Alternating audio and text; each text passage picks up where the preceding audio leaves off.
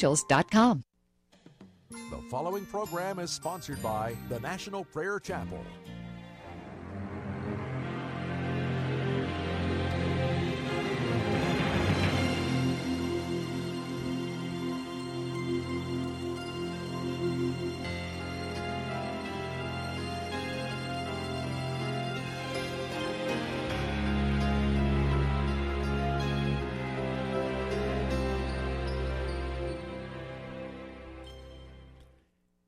Ephesians, the 5th chapter. As Christ also loved the church and gave himself up on her behalf, so that he might make her holy, having cleansed her with the washing of water by a rhema, so that he might present her to himself a glorious church, not having spot or wrinkle or any such things, but that she may be holy and blameless.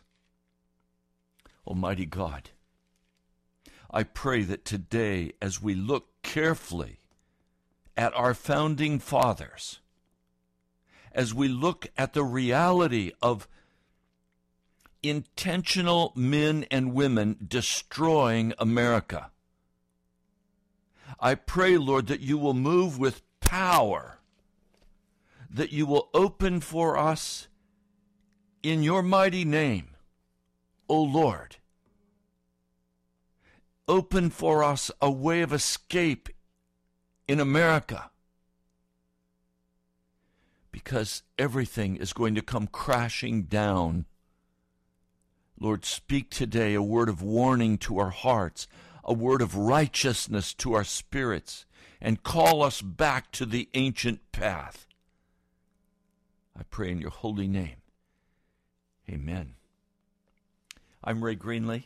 I pastor the National Prayer Chapel in Woodbridge, Virginia. Thank you today for listening to the broadcast. It is of utmost importance. It is a very solemn message I have for you, a word of warning.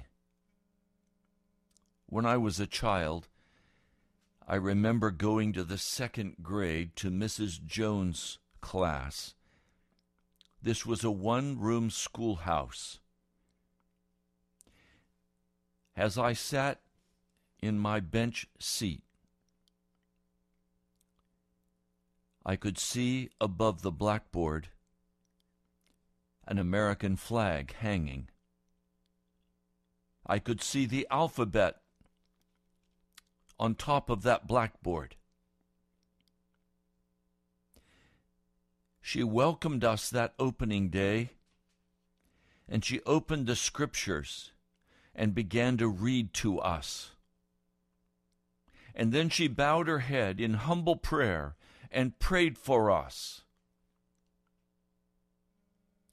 And then we stood together. We stood together and put our hands over our heart and said the Pledge of Allegiance, one nation, under God. There was no question that we were Christian. Oh, there were some there who were not Christian. But there was a recognition that we are, and we were, a Christian nation founded on Christian principles. I'll be broad and say Judeo-Christian, but largely Christian nation founded on the Scriptures. I'm going to assert to you today that the Revolutionary War fought with England was a Christian war. It was a war of freedom, because the beliefs of our founding fathers were that every man had the right to pursue life, liberty, and happiness without the tyrannical control of a government agency.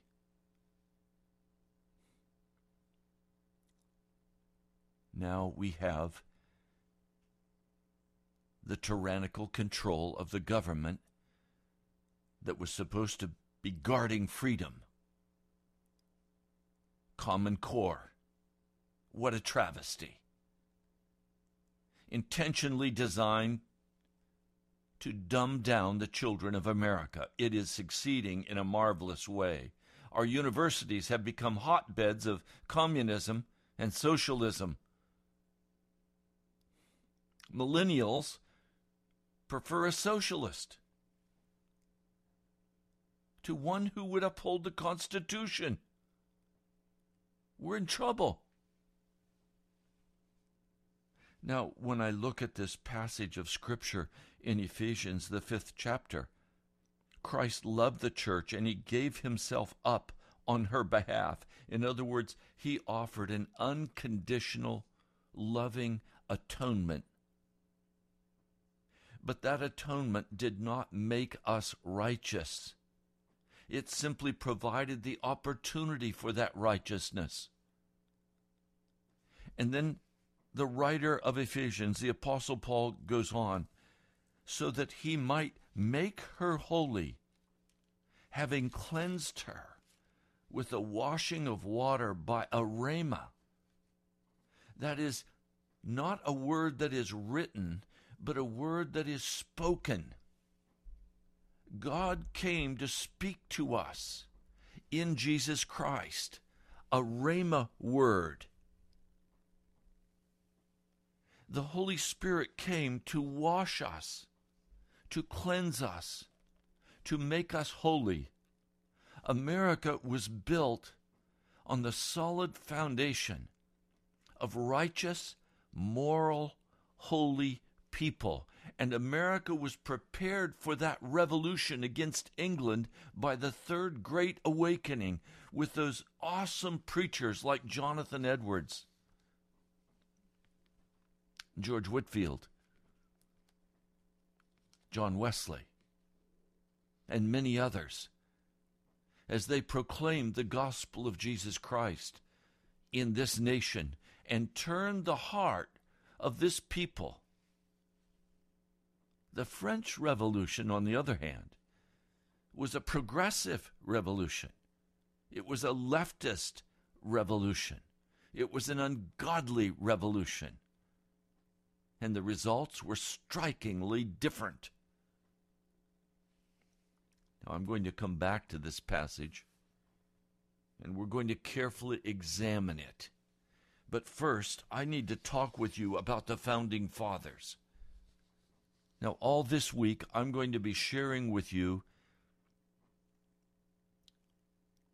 the religious and Christian beliefs that must be reinstituted in America if we are to remain a free nation. There is a righteousness that must dwell in the heart of every man and woman, or we will totally lose our freedoms in America. The wicked belief that the atonement work of Jesus Christ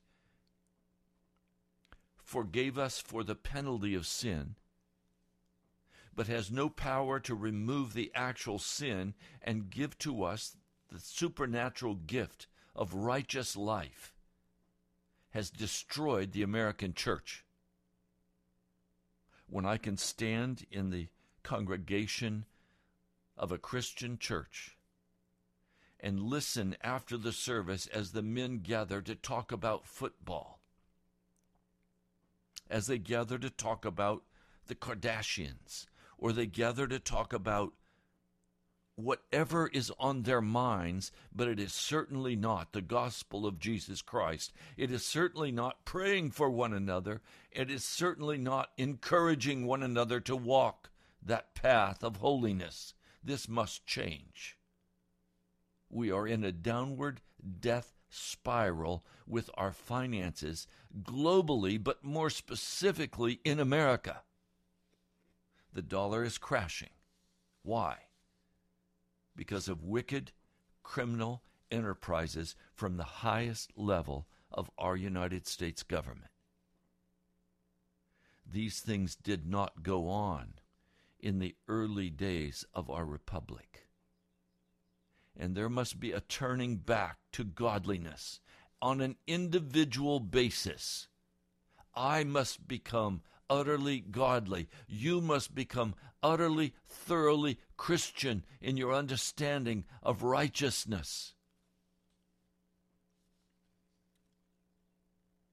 Jeffrey Anderson, writing for the Weekly Standard, wrote a piece on President Obama's continual misquoting, intentional misquoting of the Declaration of Independence.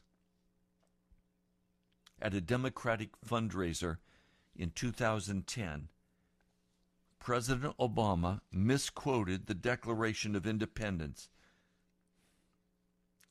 misquoted the most famous sentence, and once again omitted its reference to our Creator. The first time that something happens and is met with publicity and criticism, it could well be an accident or part of the learning curve, like the first time one bows down to foreign royalty when other U.S. presidents haven't, or the first time one issues a public apology abroad for past, real or imagined, American sins in the way other presidents haven't. But the second time, the assumption must be that it's probably deliberate. And that makes it all the more appalling. Other presidents didn't deliberately misquote the Declaration of Independence, and they didn't leave out or rewrite the words about our rights being endowed by our Creator. The first time President Obama misquoted the Declaration in this way, when addressing the Congressional Hispanic Caucus Institute some months ago, I wrote, "Only two plausible explanations spring to mind. One is that President Obama isn't very familiar with the most famous passage in the document that founded this nation. That even when plainly reading from a teleprompter, he wasn't able to quote it correctly. The other is that President Obama does not subscribe to the Declaration's central claim that our rights come from our Creator, also referred to in the Declaration as nature's God and the supreme judge of the world." At this point, the second explanation certainly seems like the likelier one. Last month, President Obama stumbled a bit, pausing and then misquoting the passage in question in a couple of different places. The other night, he quoted the passage flawlessly, except "they are endowed by their Creator" was replaced with "each of us are endowed." The perception with which he quoted, or the precision with which he quoted the rest of the passage, makes his revision of one particular part seem less likely to have been an accident. When asked by a reporter about omitting the reference to our Creator the last time, and on another occasion when he wasn't quoting from the document but was merely paraphrasing and thus cannot, in all fairness, be said to have referenced it incorrectly, the White House official reply was, "I can assure you that the President believes in the Declaration of Independence." It was a flimsy and somewhat curious response, as the topic of belief had not been raised. But in any event, does the President of the United States believe in the Declaration of Independence?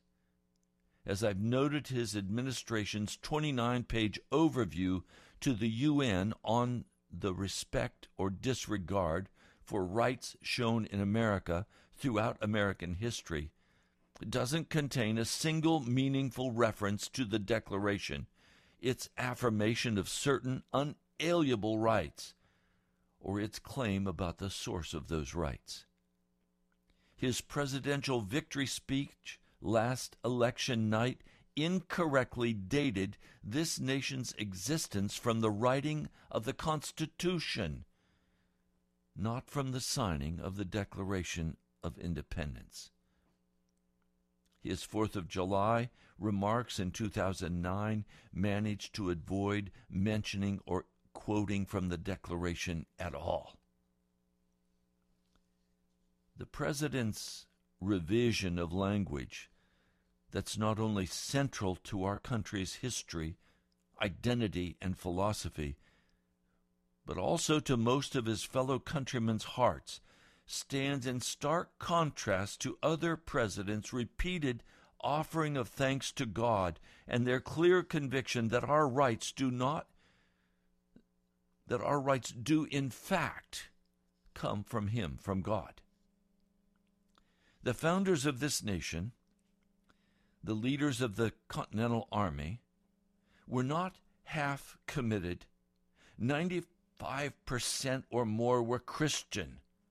These men rejected a tyrannical government, oppressive laws, and overly burdensome taxation, and they risked life and limb and their fortunes, or whatever fortune they had, to fight for what they thought was right. By signing the Declaration of Independence, they declared themselves to be engaged in high treason against His Majesty, King George III. Now today I'm going on record to stop the insanity that the founders of this nation were not Christian men. It is a lie. It is a lie from the pit of hell. There is a reason for that lie. It is directly a part of the Antichrist agenda, the one world global agenda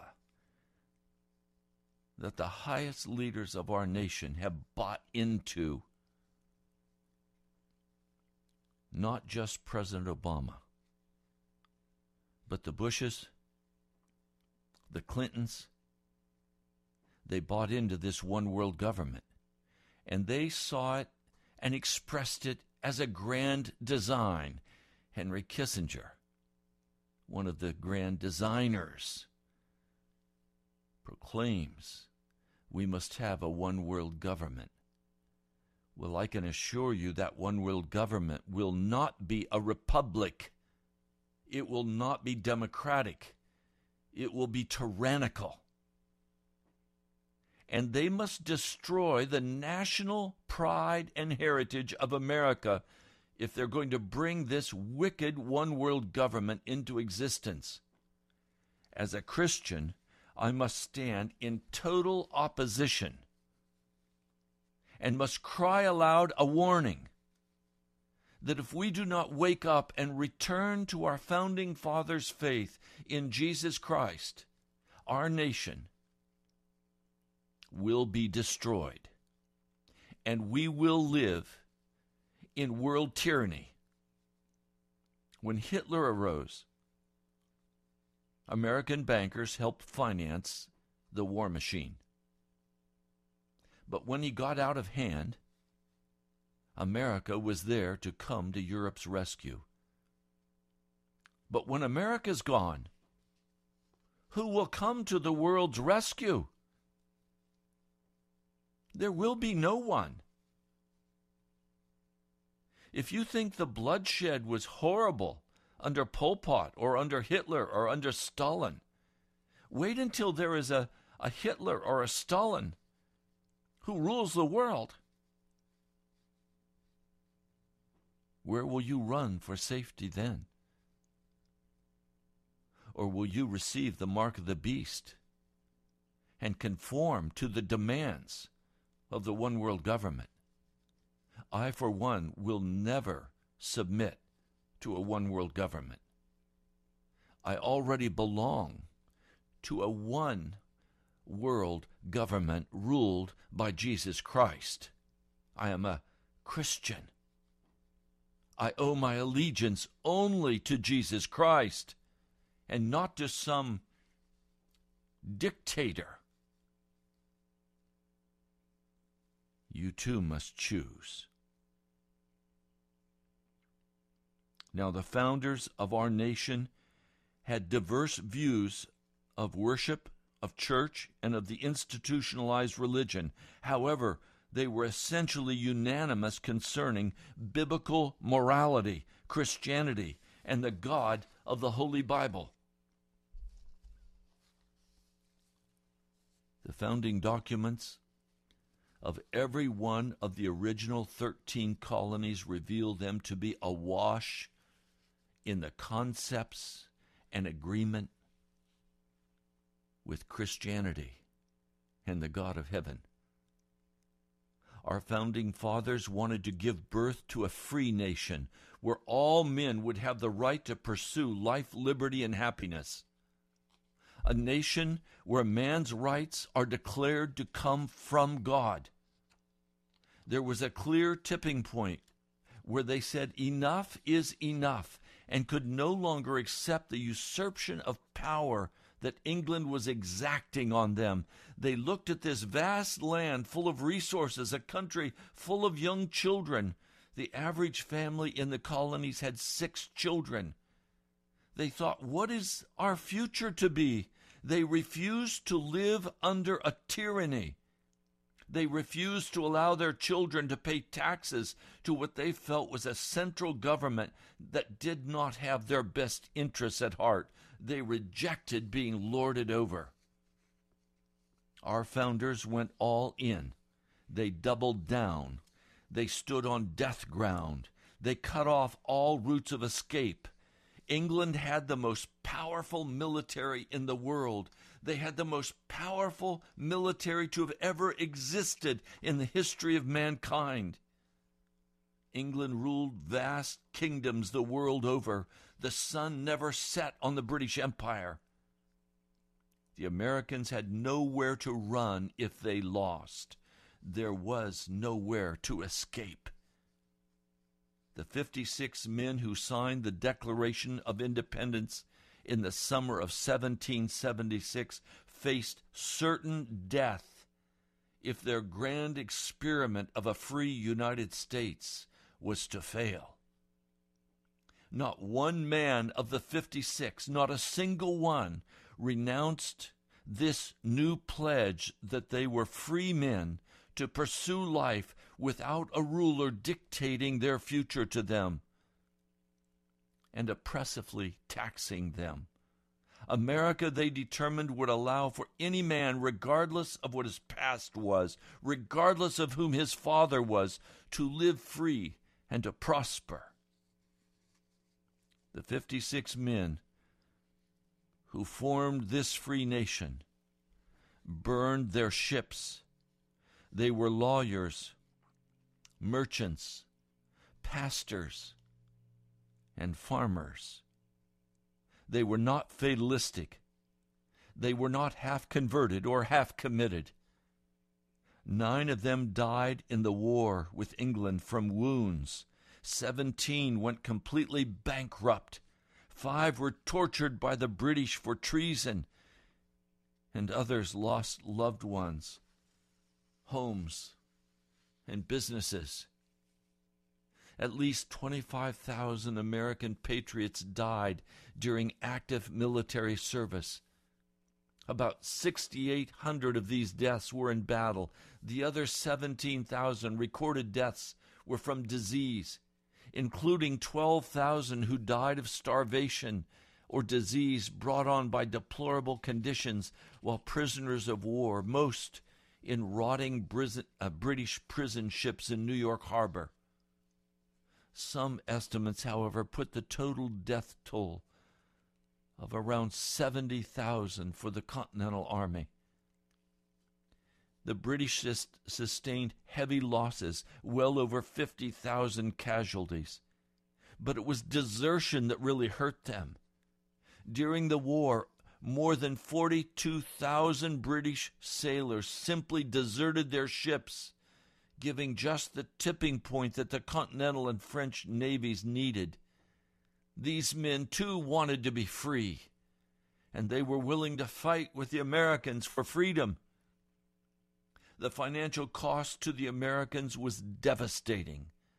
The United States spent an estimated $37 million at the national level, plus $114 million by the states, and $400 million paying soldiers' wages, $551 million total. In the 1970s and 80s, in the 1770s and 1780s, $551 million was a staggering amount of money. It's hard to even quantify how much money that was in the 1780s. Now, the three major foundational documents of the United States of America are the Declaration of Independence, the Articles of Confederation, and the Constitution.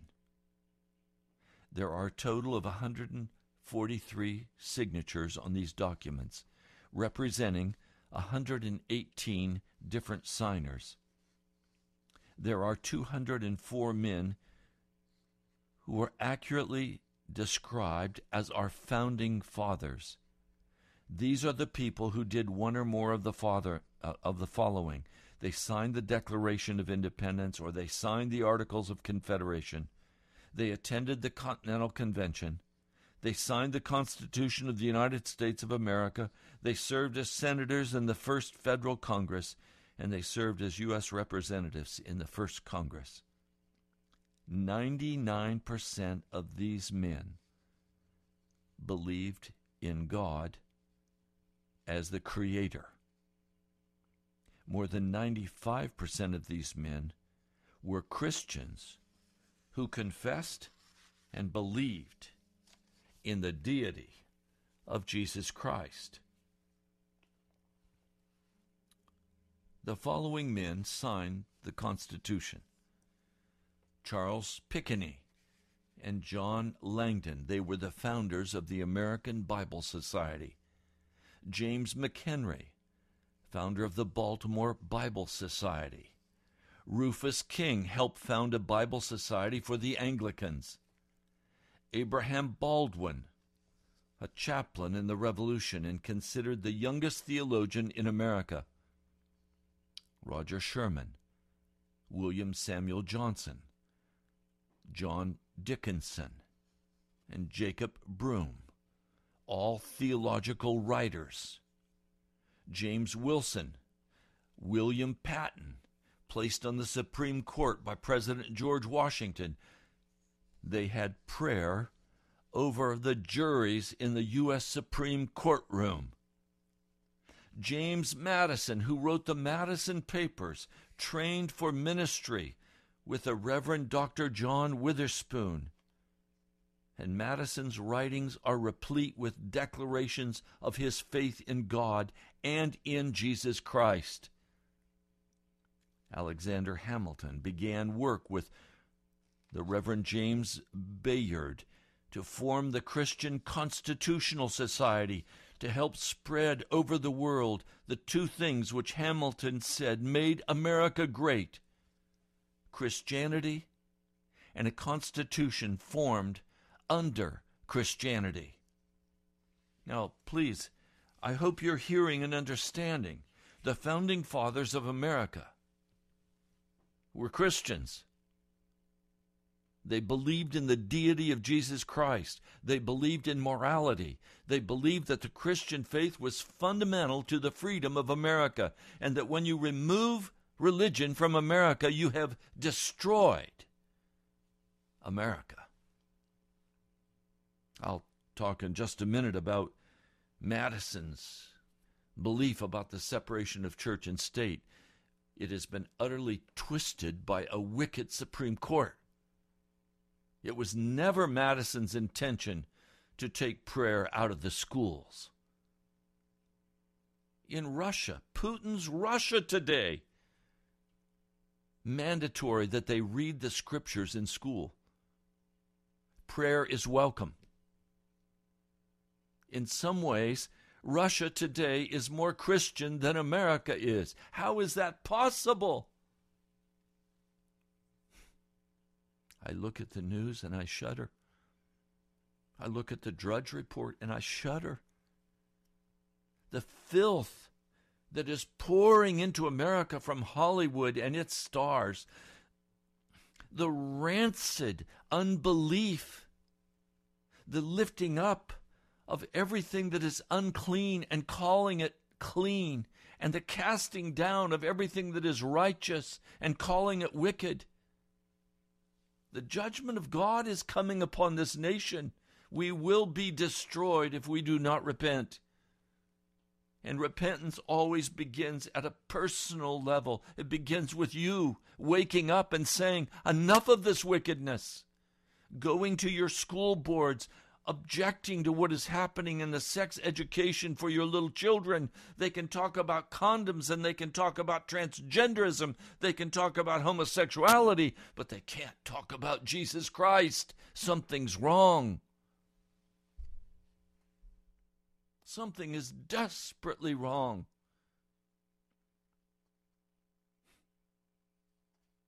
You're aware that the Minutemen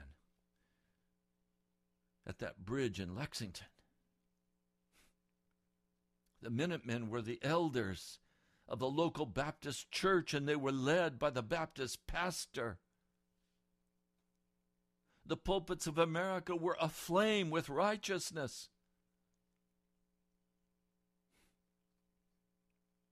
Today we scorn that as hellfire and brimstone. Well, I'll tell you what, we can either have the hellfire and brimstone coming from our pulpits, or we're going to have it coming from the heavens. Today we have little feminized preachers with cute little sermons and entertainment. Where are the men of God who will stand up and set their pulpits aflame, crying out against sin and calling for righteousness and repentance in America? Historian Paul Johnson wrote, The Great Awakening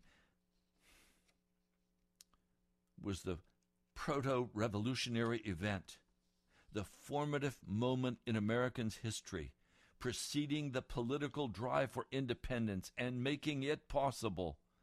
The American Revolution in its origins was a religious event, whereas the French Revolution was an anti-religious event. That fact was to shape the very nature of the independent state it brought into being, called America. Samuel Adams, the rabble-rouser, anti-tyranny, defiant leader of the New England freedom movement known as the Sons of Liberty, was also a signer of the Declaration of Independence. He was known as the father of the American Revolution.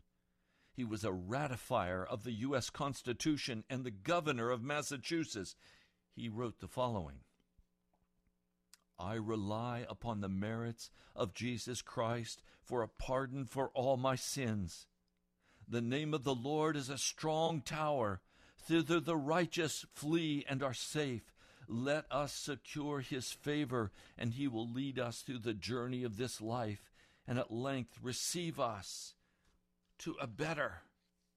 I conceive we cannot better express ourselves than by humble supplication of the supreme ruler of the world, that the confusions that are and have been among the nations may be overruled by the promoting and speedily bringing in the holy and happy period when the kingdom of our Lord Jesus Christ may be everywhere established, and the people willing to bow to the scepter of him who is the Prince of Peace.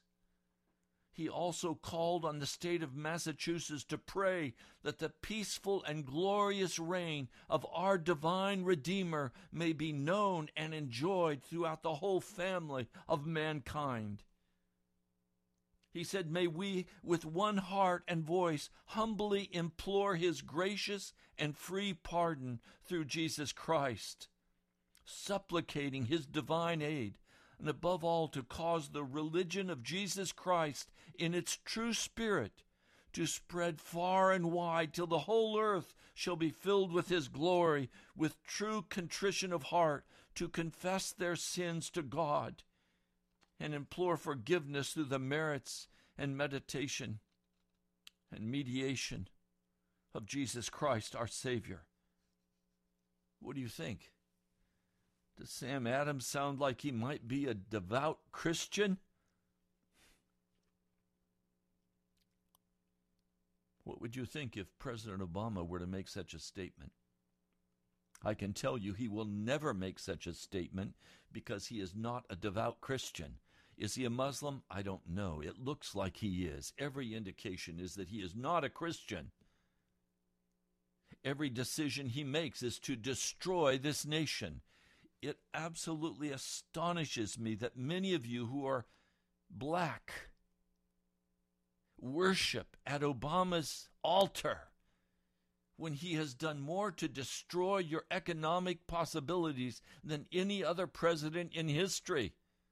Black unemployment is skyrocketing because he has ripped away from you job opportunities, and he is giving it to all the migrants that are flooding into our nation. How long will you bow at this tyrannical, democratic operation that is leftist and progressive, but it is progressive toward hell? It is progressive toward destroying the Christian faith. How long will you be blinded by the party that has brought you the Ku Klux Klan, by the party that has brought to you every destruction, the destruction of your babies? How many years have you voted for the Democrats and you still are impoverished? It astonishes me the blindness of the American people as they sit at the feet of supposed men that have their best interests, but in their actions demonstrate a total lack of commitment. Do black lives matter? They matter to Jesus Christ. Does that mean there is a right to be lawless and unrighteous?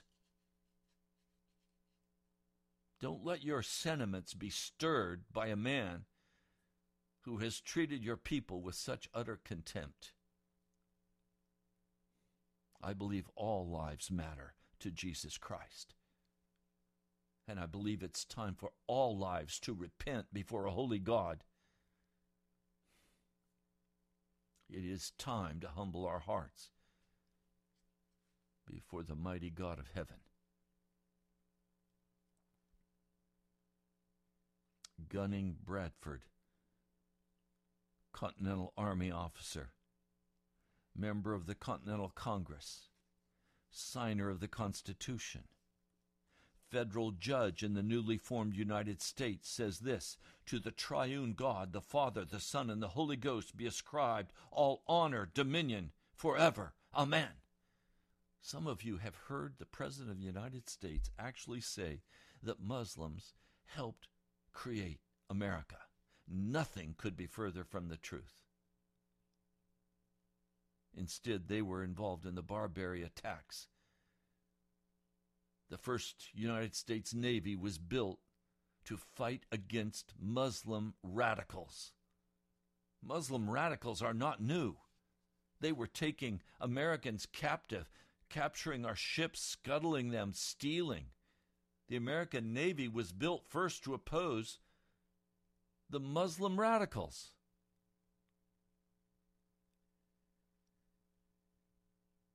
We have such a revisionist view of history.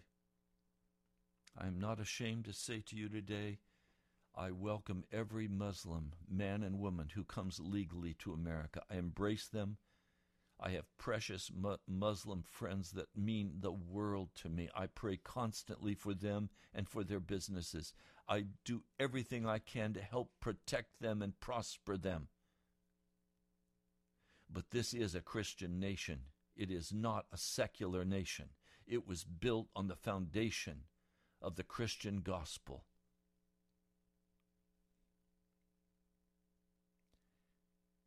Can you imagine today's leaders confessing the Father, the Son, and the Holy Ghost, and ascribing to him all honor and dominion. If they would, we would become a free nation once again, and they would turn from their wickedness and their tyranny. It is obvious that we have turned away from the God of heaven, and America has now dropped to 20th place in the worldwide freedom ranking, dropping like a stone since 9/11. We held the top spot for freedom for 31 straight years. Since 9/11, we have dropped to 20th place. Our leaders are an absolute disgrace with their Patriot Act, with their monitoring of telephones and internet. They're not doing that to protect us. They're doing that to bring to pass the tyranny of a one-world government. We were, at one point, the freest nation on the earth. Now our economy is not even ranked as free. The U.S. economy now is the 13th freest economy. It is called, in world terms, mostly free. It's not coincidental that the loss of freedom in the United States, with its skyrocketing debt and its outrageous taxation and regulations, its passing of regulations and laws without Congress being involved. The Department of Education should be abolished, and many other departments should simply be abolished. They are tyrannical. They do not have the best interest at heart. A resolution that has come before the Department of Education that is being pressed is that every American parent,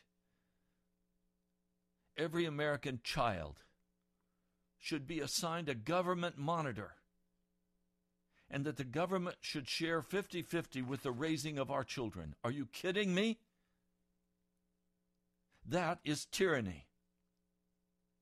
With the right, if necessary, to remove the child from the home. What, if we're too Christian? Tyranny is coming upon America like a freight train.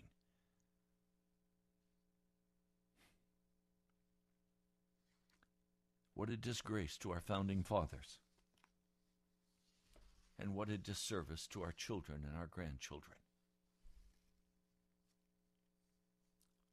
George Washington was a committed Christian. In his speech on May 12, 1779, he claimed that what children need to learn above all things was the religion of Jesus Christ, and that to learn this would make them greater and happier than they already are. On May 2, 1778, he charged his soldiers at Valley Forge to distinguished character of patriot. It should be our highest glory to add the more distinguished character of Christian. And when he resigned his commission as Commander-in-Chief of the military on June 8, 1783, he reminded the nation that without a humble imitation of the divine author of our blessed religion, we can never hope to be a happy nation. Washington's own adopted daughter declared of President Washington that you might as well question his patriotism as to question his Christianity. It's been said in recent years during anti-God movements in America that George Washington was a philanderer and continually exhibited infidelity in his marriage.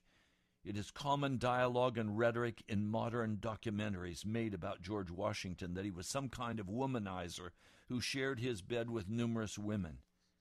We're fed this steady diet of lies to make us think that the honorable man, George Washington, was simply a revolutionary version of Bill Clinton.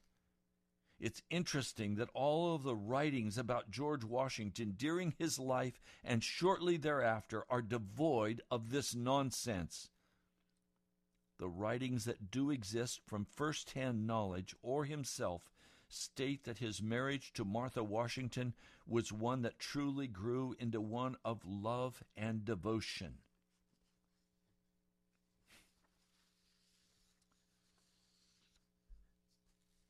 It was our founding father and the second president, John Adams, that said, "Democracy is only fit for a moral people. Without morality, there is no free republic." John Adams stated the general principles on which we achieved independence were the general principles of Christianity. What we should note today is that Adams said freedom rang from America because the pulpits thundered. Thomas Paine, ironically, is often cited by atheists due to his irreverence for traditional Christian church and religion. He was certainly no atheist. In his discourse entitled The Study of God, he asserted that it is the air of schools to teach without reference to the being who is author of them.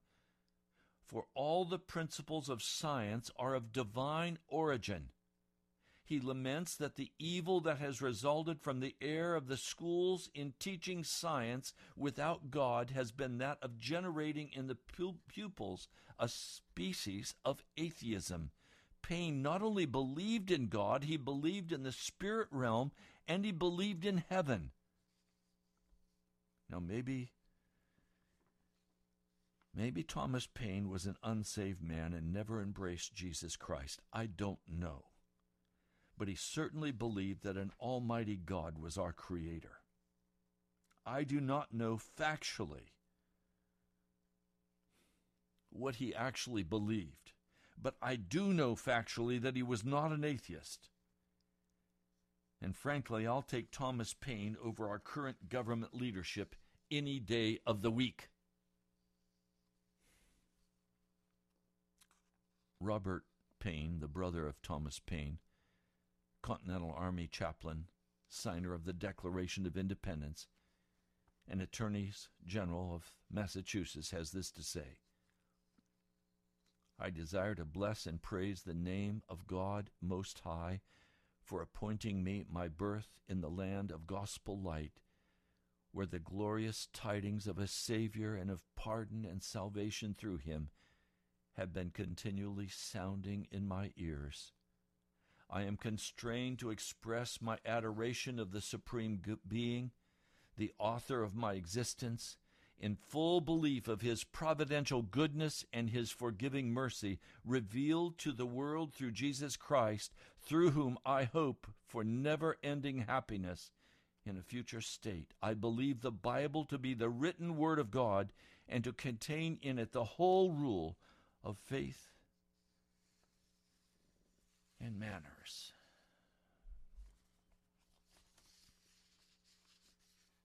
Now I'm running out of time, but there are just a few other things I want to say to you.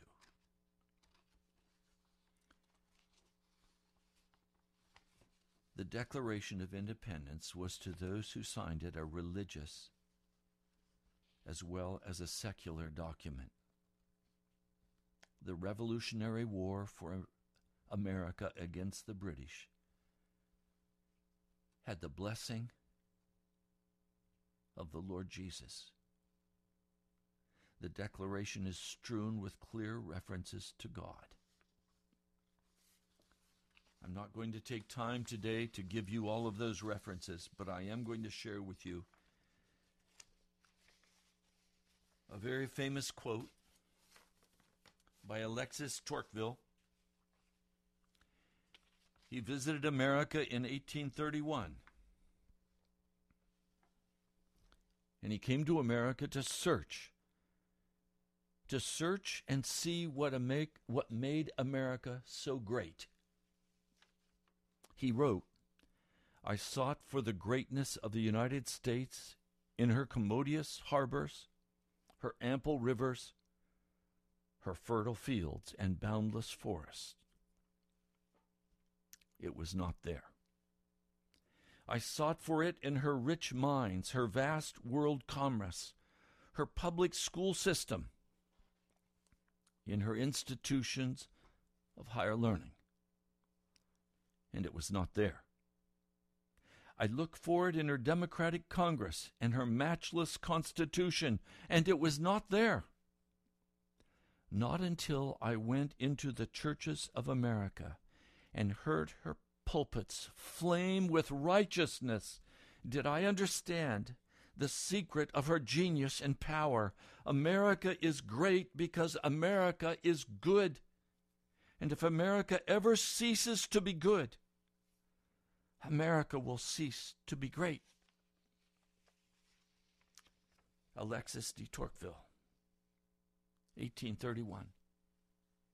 Now let's be very honest. America is no longer good. And now the greatness of America is being stripped away from us. Godless men, wicked men, have shipped our jobs to Mexico, to China, to Vietnam. They have said it's only fair that they have an opportunity to get our business. And so Detroit and Flint and other great cities in America are utterly barren. Countless numbers of American citizens are in utter poverty, taking the bread lines, the modern EBT cards. America is being destroyed, my brother, my sister, and it is not accidental, and it is being done by men and women who stand before us and proclaim that they have our best interests at heart. I must be honest, also by women who stand before us, or women who claim they have our best interests at heart, but it is obvious by their actions and in their trade deals that they have created a level playing field where everyone can be poor and everyone can lose their jobs, and the global elite become more and more wealthy as they establish their one world government. Now hear me clearly. You have a choice. Either to seek Jesus Christ with all of your heart, to turn aside from the wickedness, for the pastors to stand up in their pulpits and begin to thunder against wickedness and begin to lift up the fire of righteousness, or America is shipwrecked. And we will, in our lifetime, see the economy utterly destroyed, see starvation rule, and America will no longer be great, because America is no longer good. We can have it all back, but it will take repentance. You've been listening to Pastor Ray Greenley from the National Prayer Chapel. This is Pilgrim's Progress. Go to our webpage, nationalprayerchapel.com. nationalprayerchapel.com. God bless you, my brother, my sister. Pray as you've never prayed before. Pray for America. Pray for our pulpits. And you repent. In the name of Jesus, I pray. Amen. I love you. I'll talk to you soon. Great joy, with great joy, to the only God, our Savior, through Jesus Christ our Lord. Hi, this is Rich